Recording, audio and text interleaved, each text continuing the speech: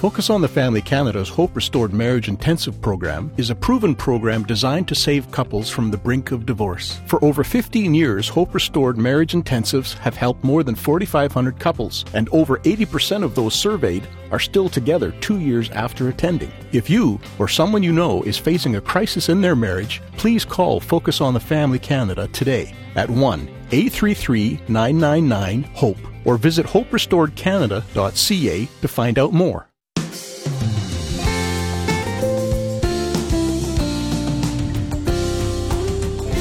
Honey, can we talk for a few moments? Sure, sweetheart. I think we need some more romance in our marriage. Hey, what is so funny? Romance? Romance? I'm talking candlelight dinners and maybe some weekend trips or something. Honey, what is so funny? Weekend trips? You mean like hopping in the car? That kind Yeah. Honey, hugging and holding. Remember like we used to do before we were married? Yeah. Honey, I'm warning you, our romantic fires are dying out. Well, some guys just don't get it, do they? Today on Focus on the Family, we're going to be helping husbands be more intentional about showing love to their wives. And men, you might be surprised by how easy it is. Your host is Focus President and author Jim Daly, and I'm John Fuller. John, what we just heard is a stereotype, of course, and we all know that most men aren't that clueless about romance, or at least we hope. But if we're honest, I'm sure many husbands don't feel adequate or skilled in this area. That's the point. We love our wives more than we can say, but unfortunately, we don't say it enough, or we don't show it enough. So today, we want to give men a little primer on loving your wife well, and it's not complicated, guys. Our guest has some simple, straightforward ideas that can really benefit your marriage. And we're going to hear from Jay Payleitner, who is an author, speaker, radio producer, and blogger, and he's known for writing and producing programs for Josh McDowell and Chuck Colson and even Toby Mac. And he's written more than 25 books about marriage, parenting, and faith. Learn more about Jay and his passion for family at focusonthefamily.ca. And now, Jim, here's how you started the conversation with Jay Payleitner on today's Focus on the Family. Today, we're going to explore important marriage themes from your book, 52 Things Wives Need from Their Husbands. Now, first of all, Jay, okay, half of us just went, really? 52 things? Well, the book is short chapters, guys, so don't be afraid of this. Now, is it one for every week? Is that the idea? Well, that's a good number, 52, because I write short, quick ideas, and we're not beating up on dads here. They just kind of look at these ideas as reminders, little invitations to make sure you enter your wife's world, and tricks I've learned over the years, some very serious and some mostly, some lighthearted things, just to say, you know what? Being a husband's not so terrible. Well, let's hope not. But let's talk about it. You have a very positive view of marriage, but you noted in your book that husbands and wives can begin to drift apart after a few years of marriage. And in fact, you've talked to men who are angry and bitter about that kind of drift. What's going on in their marriages when they feel that drift? What's happening? Well, my original personal ministry has always been to dads, working with the National Center for Fathering, and I've got 5 kids of my own, and speaking to dads and signing books for dads. And I would have guys come up to me who were hurting, and it wasn't their relationship with their kids, although that was their motivation for coming to this event. They would say, Jay, my marriage isn't what I need to be, so I need to work on that. And they would say, I don't know what happened to the girl I married. Mm-hmm. And I just want to grab them by the lapels and say, you know what? That girl you married, she's asking the same question. She's sharing your bed. She's sharing your kitchen. She's in your home. She's saying, where did that boy go? Now, of course, women, they want a knight in shining armor, a big, strong guy. But they also need that boy they married sometimes. And we get too far away from that. Well, it may just be relationship, too. I mean, women are strongly motivated toward relationship. Men can become loners. We can isolate ourselves and kind of drift away. To get back to that point, though, what is causing that drift in a marriage? Do kids cause the drift? No, I think it's the fact that we just take things for granted. We need to be more intentional about being involved in the family, in the life of our kids, and what our bride needs. You know, it occurs to me that I could start an argument with my wife, Rita, every time I walk in the room. I could say things like, hey, did you know they opened a women's fitness center down the road? Oh, not a good one. Why do I we hear say where things you're like, going on that one. why do It we say doesn't things- sound like it's going to end well. And I've said these things. Rita, when did your mom's hair start going gray? You really said these things? Well, because it was a curiosity thing, and you notice a little flip of gray hair in her hair. Here's one that you guys who've been married a long time will get. You know those mugs you bought? They don't fit in the dishwasher. Now, women totally understand that because it's like guys saying, sweetheart, you're dumb for buying those Right. mugs. But here's the point. No one knows our wives like we do. Jim, nobody knows Jean like you do. John, no one knows Dina like you do. So actually, one of the chapters in the book, I start with a list of things that my wife, Rita, likes.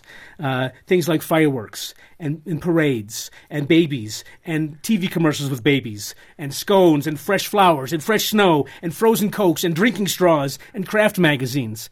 Now, you notice these aren't expensive things. And you guys could make a list for your own wives. And I pledge before everyone listening to Focus on the Family that I'm going to make sure that Rita has one of these things or some of these things every week for the rest of my life. There's an intentionality about that, you see. And these aren't expensive things. Jay, so often we get into our marriage relationships and we think it's a 50-50 proposition. And that's not really true, is it? We need to be 100% on each side.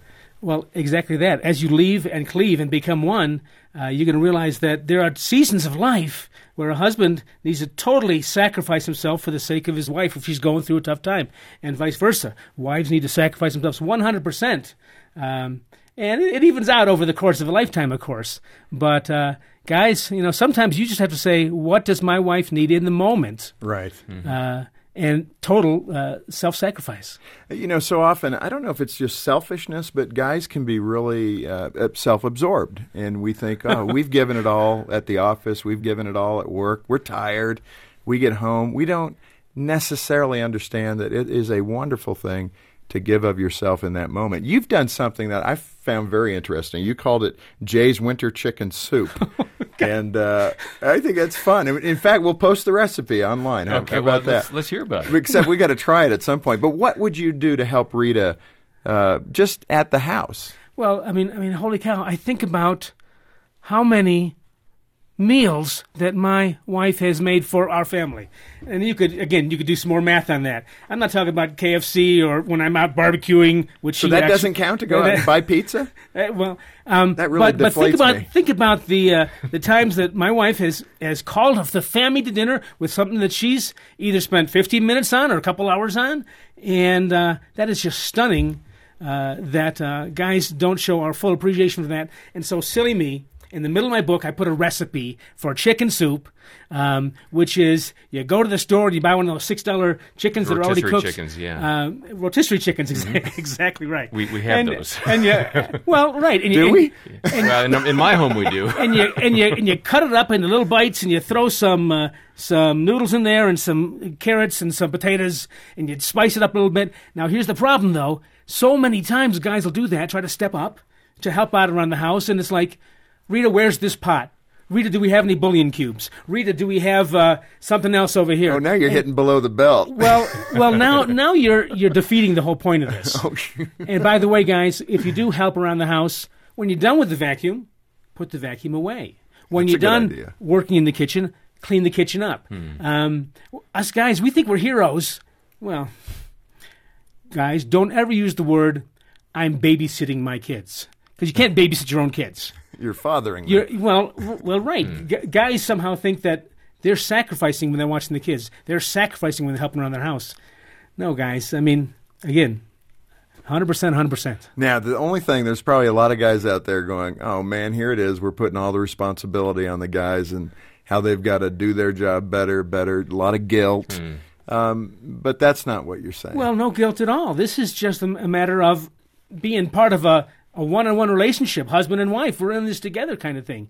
There's no guilt at all here. Why? But again, back to the question originally, why do we as men get into that routine where we come home tired, we've already played the tape recorder in our brain, we just want to get into our comfy clothes, maybe read the newspaper, watch the news real quick, don't bother me for a while. And then we wonder why we plop on the couch women these days, they work hard all day too. Whatever their role, most of them whatever will be their role working is. outside the home. Exactly possibly. right. So husband and wife come home, they're both dragging, and the guy plops on the couch, and the wife has to run the house and probably make dinner. Again, these are traditional roles, but they still kind of unfold that way. So guys, when a man comes home from work, instead of plopping right on the couch, you turn to your bride and say, hey, what's going on tonight? How can I partner with you in this? Can I help with this? And she'll say, no, I got it. Then you could plop on the couch. Maybe she'll say that. Well, right. Or she'll give you something to do. And that's so now you're violating your own rule. Well, no, but then, no. Then she'll give you something to do, and that's all the better then. Yeah. I mean, be prepared to do it is the point. Absolutely. Don't do it with For the sure. motivation to want to plop on the couch. You know what? You know what? Sometimes we won't. Sometimes we really want to plop on the couch. Okay, you're being honest. Is it okay just to say, hey, hon, I had a really rotten day today. Do you mind? Absolutely. Hopefully she can say the same thing too. I'm assuming that at least my wife wants honesty. Whether I want to be honest or not, Right. she really seeks that. So you're saying it's okay just to level with her at times. Well, of course. Not 12 days in a row, or maybe 12 days in a row. But the idea is coming home and saying, how can we partner together? Mm-hmm. Jay, one of the most controversial things we talk about on Focus on the Family is the roles in marriage and this issue of submission. Submission, for probably good reasons, has become really an ugly word, and it shouldn't be. You do something in your book, 52 Things Wives Need from Their Husbands, that was provocative, really. Your thought that both husband and wife need to submit to one another. Talk about that philosophy. Well, that's not my idea. That's really biblical, that we need to submit to one another. You're talking about Ephesians 5:22. And any guy, guys, I'm talking to you now. Any guy who quotes Ephesians 5:22 out of context, wives submit to your husbands, and says, listen, woman, you got to do this, and treat you like it's a Neanderthal. You know those Right. kind of guys. Or I hope you don't, but you know the concept we're talking about. Wives, submit to your husbands. Yeah, it's right here. But like so many portions of Scripture that are misunderstood, take the whole thing in context. Back up one verse. Ephesians 5:21 says, submit to one another out of reverence for Christ. And that whole Ephesians chapter 5 is really a formula for building a family, which is the building block of a society.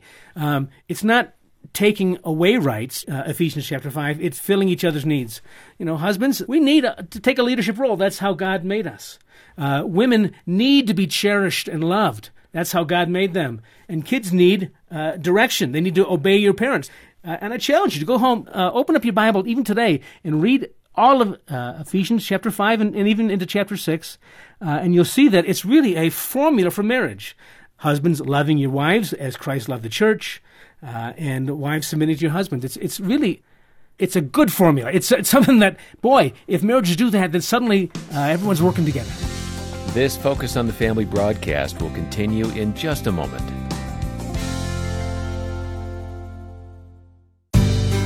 Insurance is all about trust, but what does that word really mean? Hi, I'm Danny Deeks, president of Deeks Insurance. For our team, trust means being honest, being reliable, understanding your needs, safety, and full transparency during the insurance process.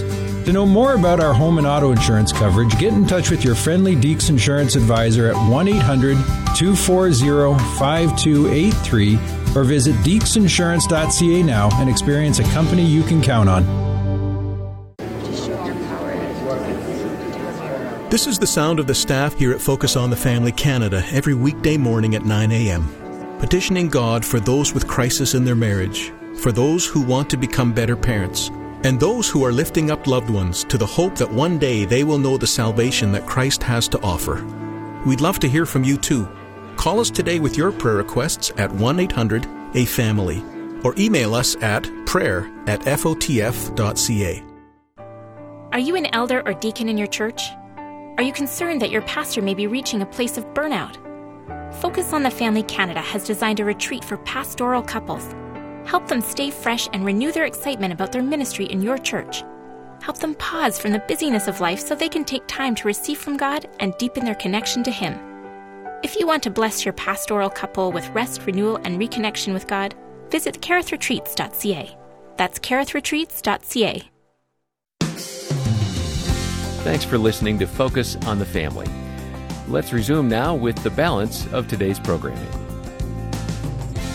Jay, you talk about another aspect in your book that I want to cover before we end, and that is this area of spiritual leadership. I'm trying to take every opportunity I can to provide that kind of spiritual leadership, talking about Scripture, inculcating those lessons through the day. But I think at times Gene feels I'm not doing enough. It's kind of normal. Here I am, the president, focused on the family, and I'm doing the best I can. But even my wife says, well, you might be falling a little short in that area. To which I go, where's the capacity, Mom? The book has all kinds of ideas in here, and some longer chapters, some shorter chapters. One of the shortest chapters is wives need their husbands to be the pastor of your home. And I stumble across this little formula, and it's do, model, teach. Guys, repeat after me out there. Do, model, teach. And it's this. Be the best Christian you can be. Let your family see you be the best Christian you can be. And teach them, help them do the same thing. So pray for your own relationship with God. Let your kids see you pray, model, and then encourage them, teach them how to pray. Seek forgiveness when you mess up. Do, model, teach. Let your kids see you ask forgiveness, and then teach them. Read the Bible.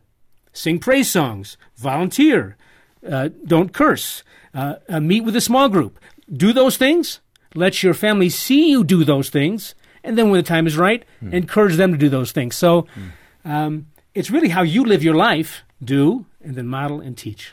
Yeah, Jim, there's an echo there of the passage in Deuteronomy where we're encouraged to, in all of life, not just in a special time where we have a devotional as a family, which is hard when you're traveling or you have teenage kids and there's just a lot of scheduling issues. I take comfort in knowing what Jay just said really, I think, is the fullness of that verse, and that is don't segregate or compartmentalize your spiritual life. As you're living. Let it be a natural part of your relationship with your wife and with your kids. That's doable. I mean, that you said it yourself. I'm doing the best I can. I'm thinking that guys should take some comfort in knowing that it's a struggle for all of us. And Jay, what you just said is pretty attainable. Well, and I think it's important for wives to understand how to react in that, because a lot of wives feel when their husbands are not fulfilling that obligation, they might leave a little note. They might make a suggestion at bedtime, honey, I don't think you hit the mark today. I don't know how that conversation occurs. I just know that... Well, the conversation occurs because guys need to be able to say, sweetheart, honey, how could I be your better dad? How could I be your better... Invite the input. How many guys, though, don't want to ask because they're afraid of the answer that's going to come their way? Oh, well, what's worse is that if the answer's your wife has something she wants to tell you, and if you don't get that out on the table sometime, that's just going to burn a hole in her heart and burn a hole in your marriage. I like, Jay, you've referred to this theme throughout the program today, and that is this idea of invitation, to ask your wife, what can I do to help you? What could I do better in your eyes? That takes a great deal of humility, and I think you're onto something there, because I think few of us men are willing to kind of open ourselves to that vulnerability and to really want to hear that answer. Well, let's go back to that whole idea of leadership. If we want to lead our home, one of the great ways to lead is to ask the people who you are leading, whether that's in business or in the family, how can I help you? What can I do for you to make your job easier? Well, we need a little more coaching in that regard, because we can say, okay, tonight I'm going to go home and I'm going to say to my wife, what can I do for you tonight? And she says something, and then we react to it. How do we coach us in how to react to the thing when it's not going to go your way? She's going to say, oh, that'd be great. Could you do this? And all of a sudden, well, I didn't mean that. I didn't mean I was willing to do that. Well, literally, you have to be willing to do that. That's kind of the whole point of this whole thing, is that you're not fighting. It's not a battle. It's not a you against her kind of thing. It's a partnership. Well, and the irony there, we do see this in glimpses as men and as husbands. When you do these things well, I would say, to your point, when you do Ephesians 5 well, the irony is your wife blossoms. Your wife's love for you and her natural bent to respect you and to love you comes into full bloom. It's so often, and Scripture's clear, that as a person looks at our wife, they should be able to see the health of our marriage, either because of the countenance of her face or whatever. I think that's a great challenge for guys. And guys like challenges. So when you do walk into that restaurant, do people see a smiling bride, someone who looks happy? And is happy to be with her husband. Oh, yeah. Hey, Jay, I think the bottom line message that I got from your book is have the long view. Marriage, you're going to go through seasons in your marriage where it's dry. I remember one time, Gene and I can't believe I'm saying this, but Gene and I was getting ready. We had probably had a little serious discussion over something. I can't remember what it was. We were fuming a little bit. This is probably many years ago. And I remember I looked at her, and I tend to want to make up quickly. And, I love you, hon. And she looked at me and she said, well, I love you, but I don't like you right now. I mean, that's the line of lines, and it floored me. I said, well, I want to be liked. What do I got to do here? But, I mean, that's a typical discussion after an argument in a marriage, isn't it? Well, I think that you shouldn't be afraid of falling out of love. If you're married 40, 50, 60 years, there's going to be some seasons where you look at your bride and say, man, where's that spark? Where's that fun little moment that we have? Where's that boy kind of thing? Where's that girl? And I come back, you can't do a book on marriage without jumping into the love chapter of 1 Corinthians 13. Love is patient, love is kind, it does not envy. But read it in the context of a promise. Guys, you shouldn't be afraid of falling out of love. You should expect it. And then read 1 Corinthians chapter 13 as a promise. Love is patient. Love is kind. And then towards the end, it protects. It always trusts. It hopes. Love perseveres. Love never fails. So if you really can go back to your wedding day, those first few years of when you were married, and it's like, the love there, the love, the passion, the commitment, the romantic love. You remember those times? Love perseveres. And I think if you made that promise, just trust that you'll come out of the other end and say, at one point you'll say, there she is. There's my love. Well, Jay, I don't want people to hear when you're in that season to give up, though. Because emotionally you can give up and be very comfortable in that corner of your life and not do the things that we've talked about here that rekindle the relationship. So let's not say we want to be lazy. Yeah, it's almost just the opposite. Look for opportunities to be intentional when you get in those doldrums of marriage that you expect. So, and here's the point. If you expect to go through some tough times, right, then you're not going to panic during that. You're not going to flee. That's not the first instinct is like, I got to get out of this thing. Well, no. Trust love. It'll come back. Jim, we've had those kinds of moments in our relationship where I'm Mr. Let's get over it, and she's looking at me like, are you kidding? Dina's a little more, we got to talk this through. Yeah, I think Dina and Gina are a little bit alike here, and it's an uncomfortable place to be as a guy because I want to fix it, and I can't. Right. I just have to kind of back off, give her some space, and say, all right, she doesn't particularly like me right now. I know she loves me, but it does take some time, doesn't it? It does. And that's the key, and I think that's what Jay's alluding to here. Continue to invest in your marriage. And guys particularly, I think guys hold more power in this regard than we give ourselves credit for. And I think the Lord set that up very intentionally.